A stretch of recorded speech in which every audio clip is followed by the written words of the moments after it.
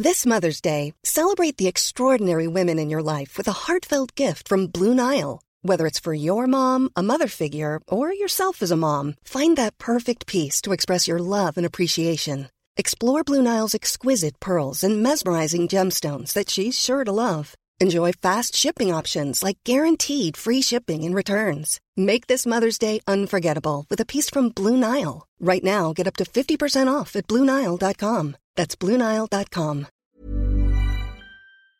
No, the people in the basement don't get anything. Welcome to the podcast. Yes, you just caught the end of Matt Wanless, didn't know we were recording, once again acknowledging that he has prisoners in his basement. Welcome to the OA special that we were supposed to do last week. On that subject, how many apologies have we got to make, Matt? 1,000? I think that would be one per listener pretty much for last week's episode, so... And we've got 1,001 now because my cat is being really frisky and she's going to make noise, I think. Okay, well, that's exciting. I was so ready for last week's podcast. I had so many notes I listened to the week before of my own criticism. Now I've forgotten everything, and it's all sorry. Matt Wanless' fault. Where were you last week? I was watching Arsenal get hammered 5-1 by Bayern Munich in a pub. Oh, good. Well, I'm glad that took precedent. I understand the illness that is football. It is a can have that kind of power. So this week we're going to talk, this is a spoiler special, we are going to talk about the OA having watched season 1. So season 1 is over.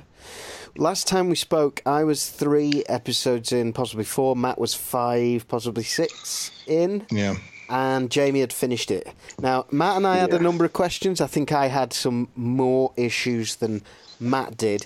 Let's just recap. Matt, can you remember now what your issues were last time, as you stated them? Well, I think my main issue last time was worrying about the answers to the questions. Yeah. And whether there were going to be answers and whether they were going to be satisfying. Yeah. Me too. Because I think I was... Yeah, obviously I was a couple of episodes ahead of you, so I feel like the world had really started to open up at that point. And you're worried about, your fingers getting caught in a trap, basically. Yeah. Because you're really feeling your way in there. You're really probing. You're kind of touching the walls and feeling the sort of slight sticky surface of the walls and thinking, what is this? What's going on in here? Describing this is really your basement. What have I got my fingers in? I agree. And something that occurred to me last time was that I was just 1 episode back from where I needed to be to answer a lot of my problems, actually. All I'd seen was her trying to escape and being hit on the back of the head. Yeah. So my 3 issues really were non-explained shit was annoying me, like why leave the front door open, which I still haven't got an answer for. My second issue was, same as you, Matt, endless teases. And my third, based on that episode, was, is this kind of horror porn? Is this going to be a series where we pretend to be all self-important, saying interesting philosophical things, when actually the sick side of us are just enjoying seeing people locked in a basement and caged up? The next episode, almost all of my problems were solved in a way, because they suddenly went, this is the experiment he's doing. There was the sheriff, I think, that knocked on the door and almost found them. So you had a kind of real world arm sticking in. A bit more explanation of what they were doing. So whatever I thought about their actual explanation of what they were doing, at least they explained it. Even if I thought that them going, there's 5 movements to the angels that'll free us and put us on another plane. Even if I thought that was wanky bullshit. Which it sounds like you did. Well, at least they went for it. There were so many times in this series when I would laugh out loud with embarrassment and then go, that's awesome, like within a minute of each other. So sometimes I really did go, at drama school, I went through this and I couldn't stop laughing then. And then sometimes they went through that line and transcended to make something really great. With commitment, wasn't it? They really committed to the idea of it, and I thought they did quite a good job of selling it. Actually, I was into it, and it's not my sort of thing at all. Because I was prepared to hate it, but I was quite enjoying it. I thought if I was to look into one of Matt Wandless's kind of rehearsals of his theatre group, this will be their warm-up. With Matt in the middle going, and this is the fourth movement. Well, it will be now. Hang on a minute. I've just realised for the first time, is your inverted commas theatre group the same as the people who live in the basement? No, look, they put on shows for me. Give out the role. Oh, this is a horrible conceit. I don't want to run with. All right. Can you explain to me what happens in the OA? No, you can't. And this, I think you were quite prescient with your worries about how it was going to finish. I hate the ambiguity of it. I don't like it. Why did they have to leave their front doors open? Well, I don't know why. I mean, I think that was all part of her open. You know, it was a symbolic gesture. I don't know if there was anything more to it than that, than the symbolic gesture to opening up to her mind-bending world. I don't think it's worth dwelling on too long on the doors. You know, it was just a door. They just opened the doors. I just can't believe that you, Jamie, who you have a visceral reaction against anything that you can label either theatre studies, performing arts. Oh yeah. But and it's the same thing with the film La La Land. It's like it has an element of pretentiousness. But I love La La Land because it commits to this world and it commits to what it's doing so much that it sort of powers through any like walking of that line of being really like artsy and pretentious. And that's what I think the OA is really good at doing. Is it? Yeah, there are times where you kind of go, oh, this could be just a load of BS, but because they commit, you want to follow them, and that enthusiasm. The enthusiasm of the storytellers and of her as this character and her taking you into this world so fully committed. God, don't you just want to go? People like that, they can carry you along so far. Sometimes. But then didn't you feel undercut by the whole thing? I mean, what do you think happened at the end? Okay, so... about to ask the same thing. Yeah. Do you know what? Okay, not even what do you think. Just give me an explanation of what happened at the end. Right. Whether you believe it or not, just give me it. I can give you an explanation, okay? Mm-hmm. Right, so the last episode happened, and before the last bit happens, the last actual major scene, you know, there's the whole... She loses credibility, doesn't she? She loses credibility as this Prairie does, as this sort of like this story comes apart, and we see this really ridiculous box of books underneath her bed. That is like an Amazon box that covers every subject that she just been talking about. The clumsiest version of the Usual Suspects board of inspiration. It's like a child's version of the Kaiser Soze. Yeah. Oh well, we'll put a Greek book in there. We'll put an angel's book. You know, it is really. I totally feel like that was a bit clumsy. We've got so much to talk about. We've got to talk about that separately. Tell me what happened at the end. Everyone gets shot. She has this premonition. She's been saying all along she's been having these dreams her whole life. She wants to save things as a result of these dreams. She turns it into action, and she turns up at the school, and through the medium of dance... They all through the medium of dance. They stop a teenage boy from committing a terrible massacre. Yeah, well, that's one way of looking at it. Through line dancing. The other way of looking at it, with less cynicism about that moment, it's easy to see it in that light. But if you look at it. Like at that moment, there's a wonderful moment in those final scenes where all of them like look over at each other and they're absolutely terrified. So the one thing they go to that they had any belief in over the last 6 months of their lives, because they're all, you know, they're the misfits of this school who don't really belong and don't have an identity that really, and they found each other and they're scared. And in this moment, they're starting to believe in, and even if it became bullshit in their heads after this box of books was found. You know, there's that amazing, that's a great moment where they all look at each other and they all know they're going to fricking do it. We're going to fricking dance. We're going to fricking dance. They do dance. We're going to dance.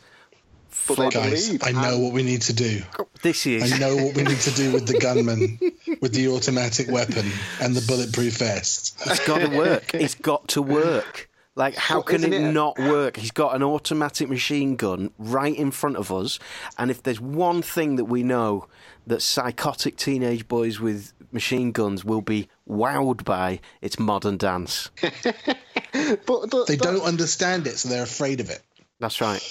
Do you not feel like in that moment, you know, in hindsight, we can all look back and go, yeah, you know, a bit crazy, one a bit stupid, but when I was in that moment, I was like, this is awesome. This is amazing. This scene is amazing. Yeah. I'm loving again. That moment. You know, it gives you chills. It's like it's sold very well. Yeah. You know, at the same time, my mind is screaming, "This is pretentious shit!" And go on, get your dance on. Yeah, exactly. Yeah, and it's wonderful. and there is that conflict where you just kind of you're fighting this like urge to just slap them all across the face for being a bunch of douchebags. But in the moment, I was just my heart lifted. I felt the euphoria, and then there is Prairie at the window, and she gets shot. Yeah, I mean it was working. The guy, first of all, in reality, the guy would have mown those fuckers down in about 10 seconds, right? But it was working. He didn't. He was literally... I can only imagine that what was going through his mind wasn't some great sense of power and another life. He was just going, what the fuck is going on here? And then he gets rugby tackled. He gets taken down by the dinner lady man. And in doing so...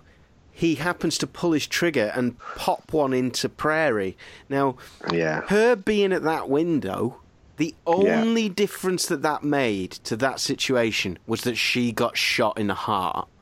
Up until her arrival, it was working, and the dinner man took him down. All you would have had is a broken window instead of her getting shot in the chest, right? So, let's follow this logic through. She had to be there in order to... She taught them the dance to put off the gunman. She had to be there to get shot in the heart so that she could go to the other plane.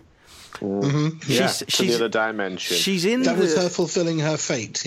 Yeah. Now she's in the ambulance, and Bully Boy is banging on the ambulance door, or he's going, "Take me, take me, take me." What's happening? Because, you know, she talked about when it takes you away to this other dimension, it feels like it's a stream. It's almost like you're taking along a stream, and you're just taken away. That's what happens within the ambulance. She is taken away, and she says it's happening. She says to the big, you know, the bully boy, it's happening. Yeah. And then the next thing we see is her sort of awake in what you can only presume to be this other dimension that she's been carried to. Seemingly, obviously the ambulance isn't taking her to this other dimension, but it's like she is moving into this other world, out of her body, into this other dimensional world that she's going to be in season 2, I imagine. So, why didn't jumping off the bridge do that at the beginning? Why this? Because she had to have them. She had to be there for the movements opened up the other dimension. You need 5 people. You need the 5 people with the 5 separate movements to open up the door to the separate dimension. This is Dungeons and Dragons kind of stuff, Howard. You're going to go with it. And so the door opened up, and the ambulance, drove through it in, and then she goes through to the other. And he wants to go. She wants to go. He wants to go with her, but he can't. And that, okay, that's what happened, right? Right. Okay. Okay. Some questions. Go on. 1, is she dead? Well, That's a good All right, question. no, hang on. All right, let me phrase it differently. Do you think we will see her interacting with people in the world as we know it in the second series? Oh, good question. Or is she going to be in some fucking... She's going to be in Thailand, right? She's going to rock up on, like, crutches or something. She's going to be missing her legs, and she's going to drag herself into a house, and they're going to go, "Oh, where have you been? We've been looking for you for 15 years," and then she's going to start all over again. Tell me more questions, Matthew. All right, well, another question. Do you think it was significant that we didn't see the identity of the gunman? I think they just couldn't show his face because he would have been laughing. How do you act that? How do you act that? So you think they weren't showing his face because the gunman would have been laughing? Tell me the options. You're that actor. They didn't show his. They didn't show his face. Yeah. Right, because he was his face was superfluous to that moment. All right. You don't think the gunman is anyone who we've seen in the story? No, he isn't significant. He is just basically the catalyst for the movement beginning, and whatever it takes to get them into that dramatic moment where they'll all combine forces. I understand that argument, but also, if you were the actor or if you were the director, tell me what look would pass on their face if you had to show his face. I would just go blank and stare. That's what I'd do. Which is hilarious. Which would be hilarious. Like, you literally just looking blankly at them. You couldn't show... the only reason I'm asking that is because you don't even see him up until the point where he starts shooting or where they start dancing. You don't know who it is. Yeah. You don't know if it's just a kid from the school or if it's someone a bit more sinister. Yeah. And so, I mean, there's two possibilities. It's what Jamie's saying. He's just some random, and that's the only role he has to play. Or it might be someone that we've seen up until that point. I think we're supposed to just believe that their dance skills have saved the day, and that's what we've been somehow working towards. But I think the same is true. You know, one of my issues was with dealing with abduction and people who do terribly horrible things to other people and the people who have to go through that. The philosophy that we can only read from that final episode, if we're to take it into real life, is that something as horrendous as a abduction or a school shooting, these things can be changed. Their outcome can be changed by the virtue of belief alone, of hope, and of believing in angels. What is it that they're trying to say to us about the world? Because you can't heal someone with ALS by everybody fucking doing a dance. This is my next question. Yeah. Did any of that happen? And will that be what season 2 is? The truth, because of the books under the bed. Well, I don't know. But clearly there was suspicion cast on it. And I don't know what happened. And I feel cheated because of that. Well, I feel like it gives you the genuine impression that all did happen, that all of that did happen, and that, you know, why else would she have gone to the school? Like, why would she have gone down to the school? Because she had this premonition in her head that she'd had it for a while about some kind of big room, some more. I think it all has to come from this really did happen. This experience she had. But wasn't she saying to Riz that her thing with the 5 people was her way of dealing with things? Well, yeah, but in a way, what they did was a way of dealing with the situation. Still, it was still that, but it was also. I don't think that means that wasn't real. I don't think that means that it didn't really happen. That they went through that. So why the books? I don't know. The books were clumsy. You know, that was a plot point. It was definitely clumsy. But maybe she'd been going through this. She knew nothing really about these experiences she'd had. And then when she came back, she wanted to find out more about these different experiences that she'd been through, about the world of angels and different dimensions. On what she was going through. What was he doing in her house at that point? What was that whole scene about? I didn't understand it at all. Like, at the time, I was like, oh, that's bad. And then about 30 seconds later, I kind of went, wait, what was either of them doing there? Building practical doubt, wasn't it? And it was building the red herring of, oh, all of this didn't actually happen. And it was what I'd asked for the week before, you know. Can I have, please, a real-world possibility that goes up against the bullshit, right? You got what you wanted, Hal. In a way I did, but they didn't really provide one, did they? They just went, oh, all the books, so she's made it all up. In which case... they didn't. And it tore all of their belief systems down within about 30 seconds. Like, all of them were suddenly just like, oh, it's all fucked because of these books. Yeah. and, you know, the way they did that was... Bitch with her books. Bad. It was bad. And him being in the house and the agent being in the house was all like, oh, why are you doing this? And I was frustrated too. But, you know, we all know why they did this. It's so that they've lost belief in what she was talking about, that we all lose faith. And all of a sudden in that last scene... they all realise they believe still in this experience that she's been through, and the methods and teaching she's taught them about these movements, and they go to that, and then she's there at that window, she gets shot. There's no way all of this is just a coincidence. There's no way she would have run down to that school. She had no reason. Why would she have run down to the school? She didn't know about a shooting.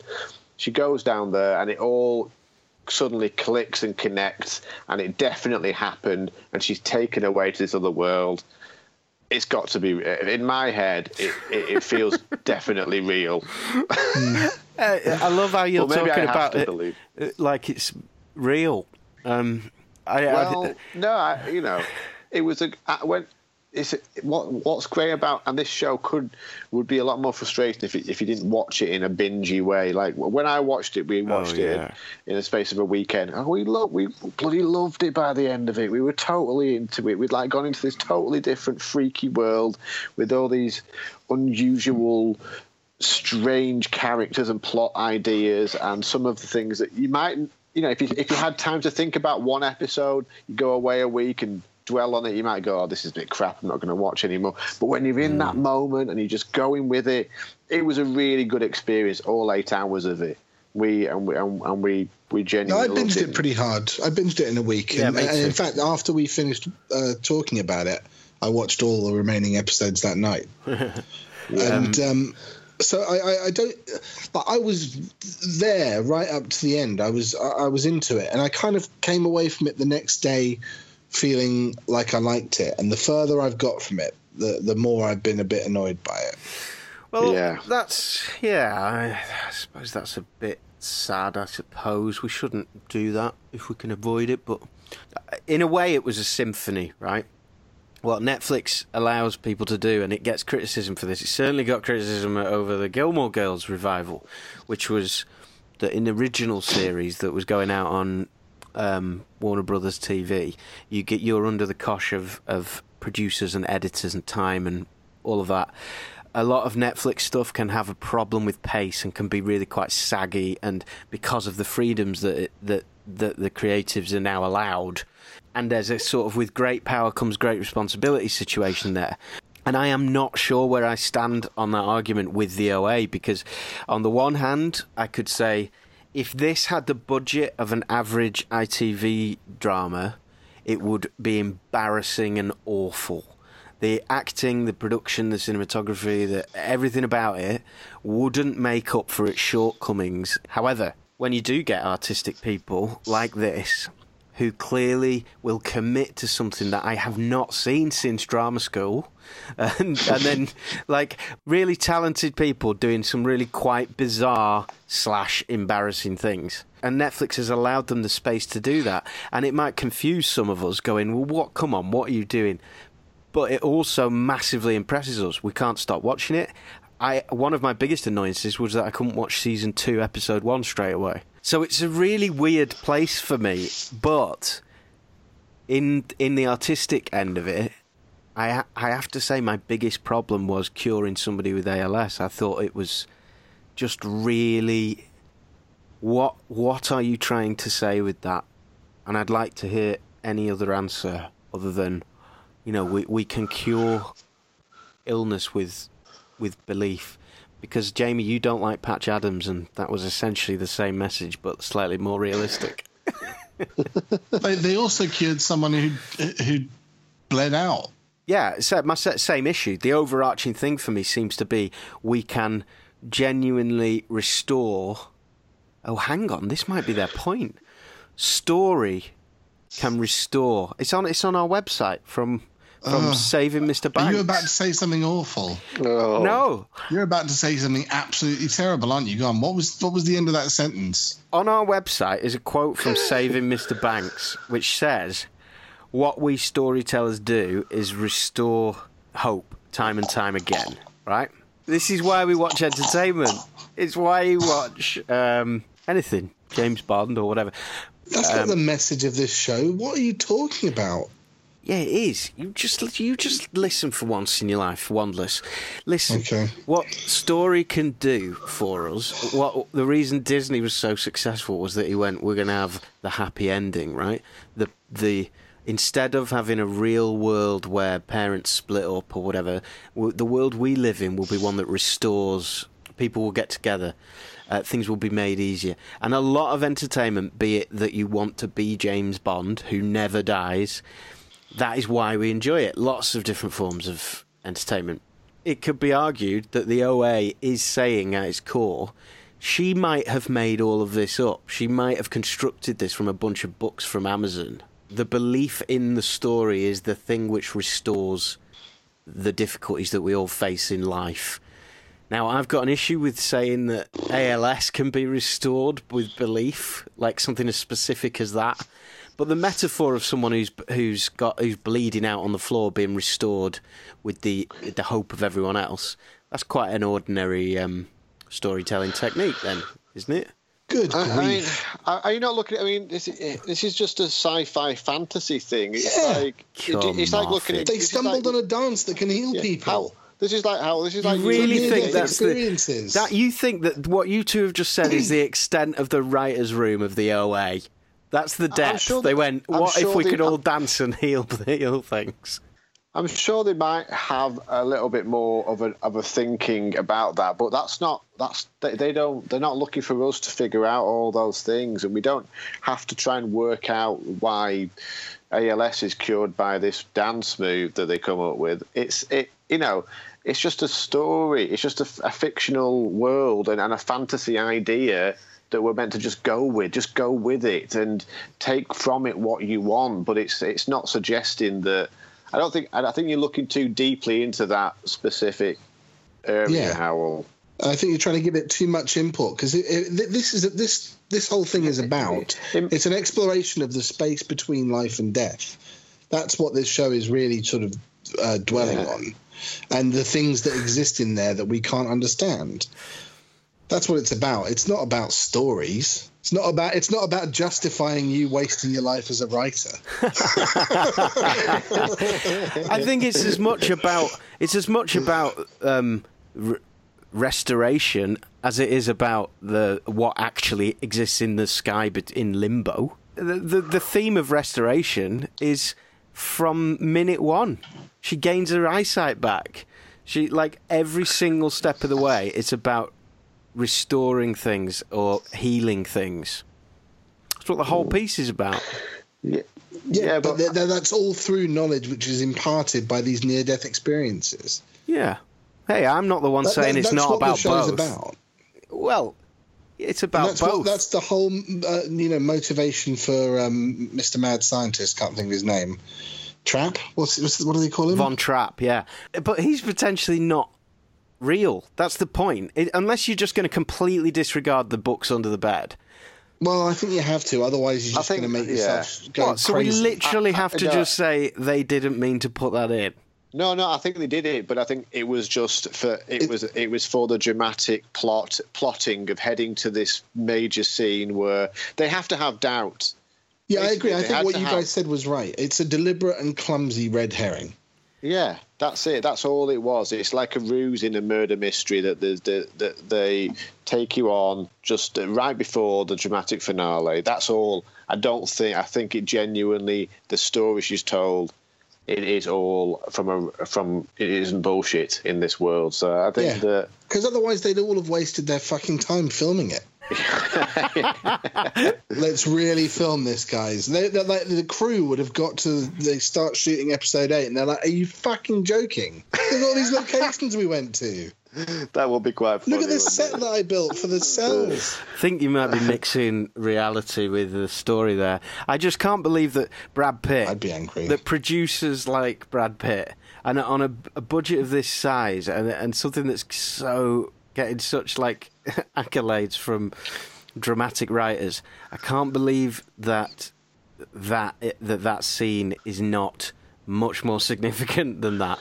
Like, I know I'm the one who said it's a red herring, but surely the significance of that is to go, hey, this whole thing has been the question of, is this a wanky little teenage group who desperately need each other's company, listening to a story that is made up by someone who's been through something so horrific that she can't talk about it? That's what the FBI therapist is about. That's his function as well, which is why he was part of the finding the books under the bed scene. That whole plot is for us to have an option that goes, this is a projection of something so that she doesn't have to address what really happened to her.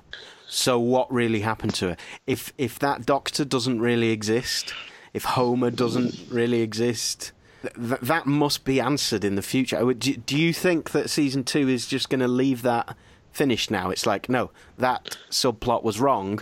It's definitely parallel universe time. Yes, I think it'll be the latter. I don't know. Maybe they'd leave a hint of a suggestion that it possibly could be BS still, but I don't see how they can now. Like, they've played that card, and no, I think you're right. Actually, I think what you'll see like some of the 5 people still believing in it, and 1 or 2 of them not, and them being convinced, and then it being true. Does that make sense? Did that make sense? Unless the not showing the shooter's face actually is significant. Like, unless they are going to do that thing where they begin with plausible deniability again of the next one. She's in hospital, she's survived she's gone to another plane of some kind, but she also somehow was connected to the guy who did the shooting, and people are going, oh, they planned it together and she's dangerous, lock her up. I think that they would just annoy so many people that they just wouldn't do that. I don't think, I'd be interested because, to see how they felt the reaction's gone. There's been a lot of like backlash against the ending. A lot of people really annoyed with the whole book reveal and the way it was done. And a lot of people slammed the ending. And YouTube, did either of you come away? Do you actually come away? Did you enjoy it? Did you like Great it? Ending. Are you going to watch season 2? I enjoyed the ending. I will watch season 2. I did enjoy the ending. I enjoyed all of it, but like I said on the last podcast, I questioned why I was enjoying it the whole time. Like, it's so hilariously bad. There were some lines in it that are so just not for me, let's put it that way. For example, as a twin, the line when she said, it's true what they say about twins. We feel things. Or something. I just went... I can't remember that. I don't remember that either. Yeah, there's a line where one of them's a twin that There gets... aren't any twins in it. Yes, yeah. I didn't imagine it. Are there? Yes. I'm genuinely confused. I don't remember that at all. Twin in the OA. Just Googling it for you so that we can deal with this. Sharon Van Etten. Nina was a twin. Nina. Yes. Who's Nina? Nina was... Oh, was she one of the other girls that was... Wasn't she the one was that she the arrived Spanish late? one? Yeah, I think so. Nina OA. 12 important Looking details. at the cast list now. Oh, God. Nina, played by Zoe Todorovsky. There you go. So was she? Maybe she was the other girl down in the prison with her. The girl with who was singing. Is it the singing girl? Yeah. No, she was one of the kids in Russia. Well, anyway. I'm glad we tumbled down that little rabbit hole. Yeah. That was good. Well, if you just took my word for things, it would be all right. So somebody says it's true what they say about twins, we feel things. And I pissed myself laughing because, again, it just felt so written by drama school people who've never set a foot in the real world. And that's where... Okay, so you the did... real world where twins don't feel things. Exactly. And also, and the real world where ALS cannot be cured by that. What's going on with you and ALS? Have you got some personal connection to it? No, I haven't. I already had the issue of, okay, what's the moral of the story here? Is this a religious thing? You tell me. What is the moral of the story? So you said that this is about what happens between heaven and hell. But what... I don't know what it's trying to say. It's just an exploration of it. Well, you should know what it's trying to say. No, that's not. Theory. I'm being glib there. You are. It's obviously saying that there are things out there that we don't understand that we can tap into and have a wank over. Yeah. Jamie, what's the relevance of all... What has changed in the people's lives who've all gathered around the Ouija board? What's the moral of the story? They've found a belonging, and they've found a place in the world that she has shown them, and knowing and the idea of there being another dimension, and there being this element of magic to the world has given them some sort of feeling of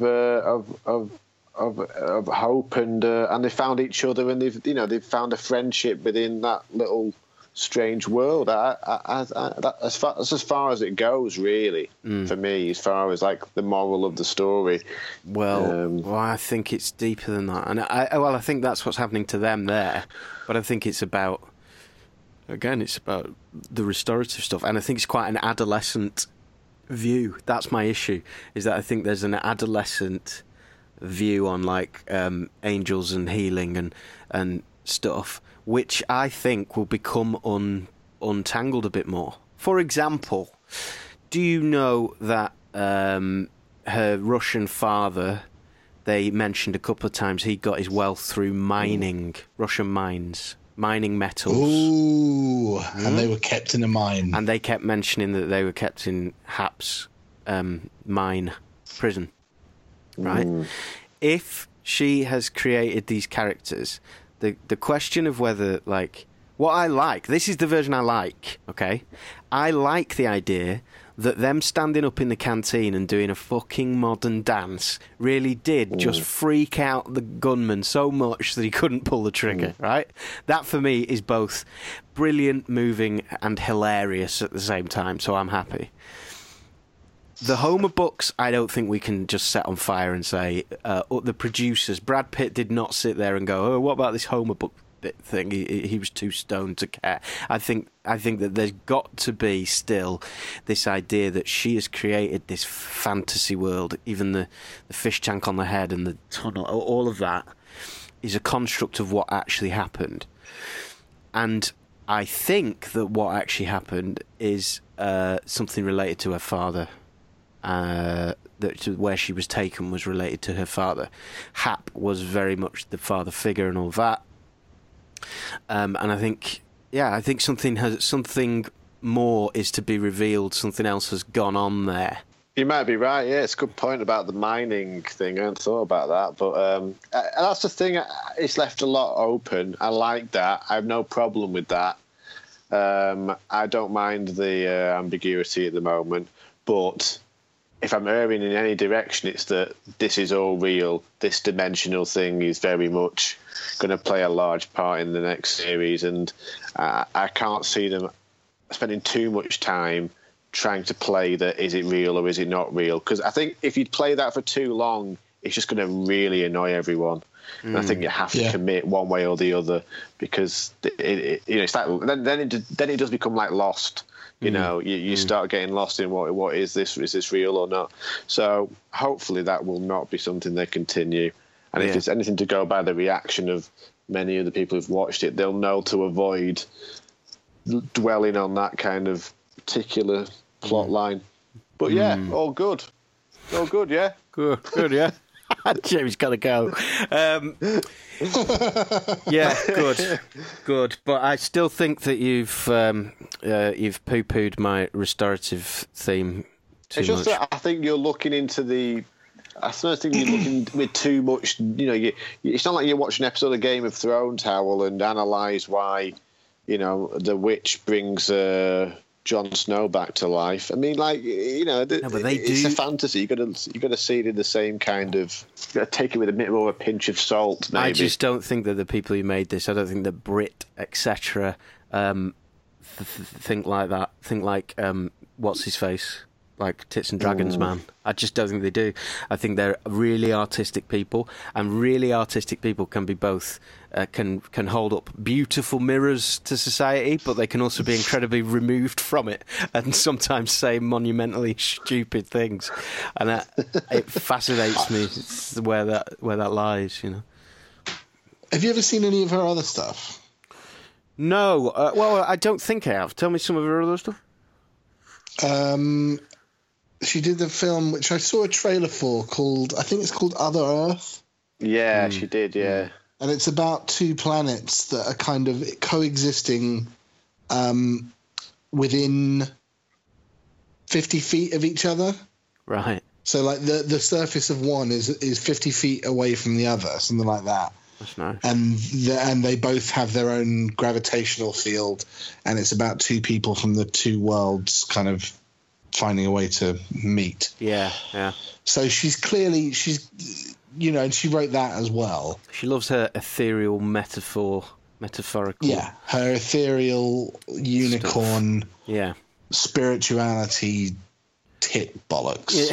Yeah. And there is a lot. That's very unfair. I'm being you're not particularly scornful. You're just not though, because it's not scornful. No, I like the trailer for Other Earth. I was interested in it, and I might go and watch it. Actually, it's on one of the services. Yeah. I might watch half an hour of it and then turn it off, vomiting through my nostrils. Yeah. I think, like Ben summed it. Ben said, "Finished the OA, can't quite put my finger on it. Much like all of Brit Marling's work, I really like it, but it's got a certain vibe to it." To which I said, yes.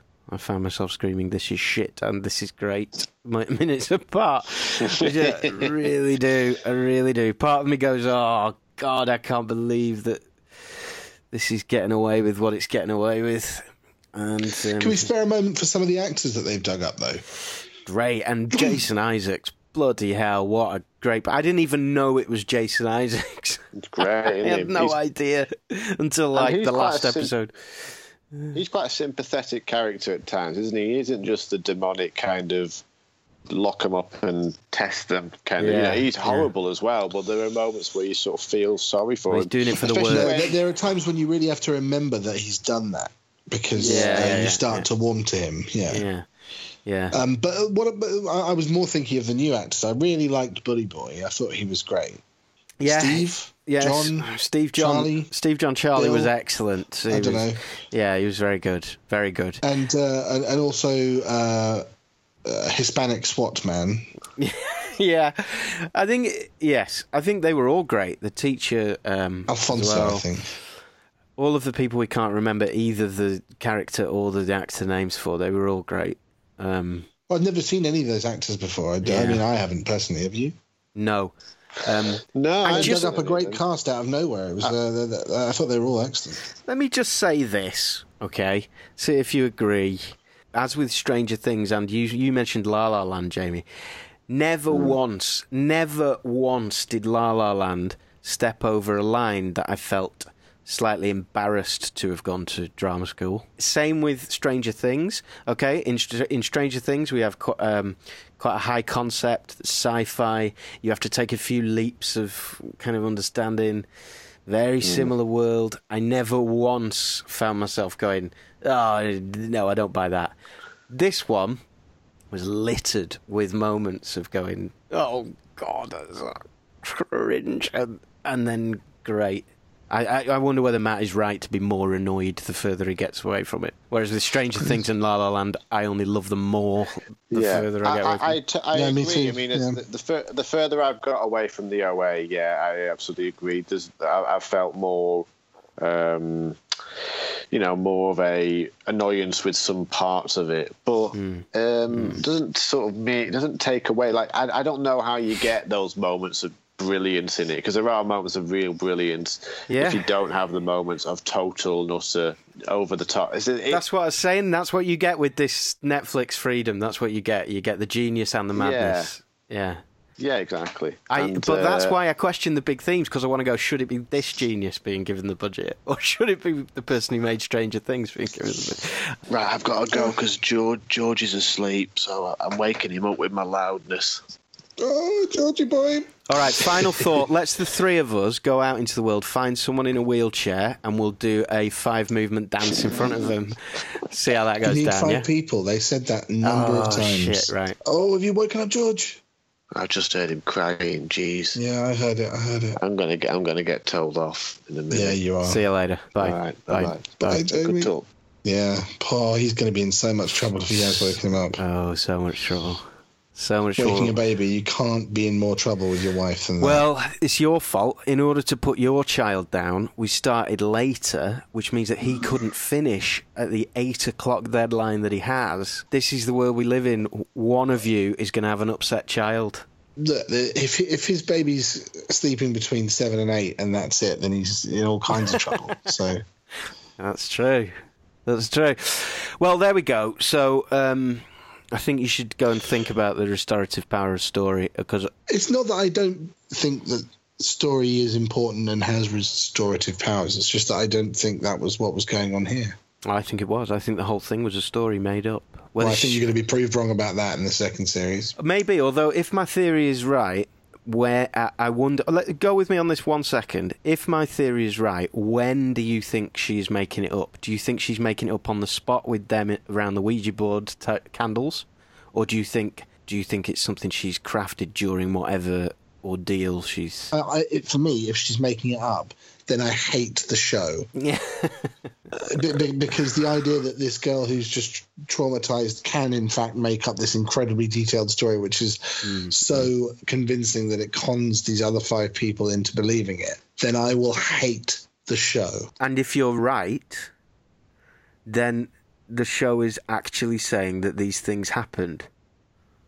Yeah. And that they can cure terminally ill people.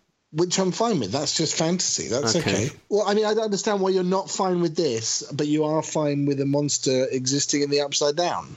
Because the monster in the Upside Down is a metaphor for stuff. Here's what I've just found, right, on the Uproxx, UPROXX.com. I'm going to mix what I've said with what it says. If the piece is not about the deeper themes that I've been talking about, if it is just fun and fantasy and all that, then ultimately the OA is about the power of interpretive dance and how interpretive dance can be used to, amongst other things, 1, cure ALS, 2, raise the dead, 3, foil a school shooter. Yeah. Hey, that's the thing. If this story is not a metaphor, then it is that interpretive dance can do those things. And it's just such a hard leap for me to get over. I can just accept that there is a monster living under the thing, not a monster can come out and cure AIDS. They're kind of similar, actually, in the sense that 11 is imprisoned and has these powers kind of forced on her through very similar ways, actually. The thing with the bath as well. Yes. Totally. They are so similar. And occurred to me that. Well, it's like Jack Boardman said, and it's Stranger Things for grown-ups. Apart from in this one, they go, but did it all happen? Which is so annoying. Yeah, really, really, really rank. Anyway, thank you, Matthew. No problem. I'll cut out the majority of the last half hour. Excellent. Goodbye. Goodbye, Hal. Thank you very much. So I'm just rummaging up. I'm looking for a sweet treat. Oh, for yourself, you mean? Oh. Something for the people in the basement. No, the people in the basement don't get anything.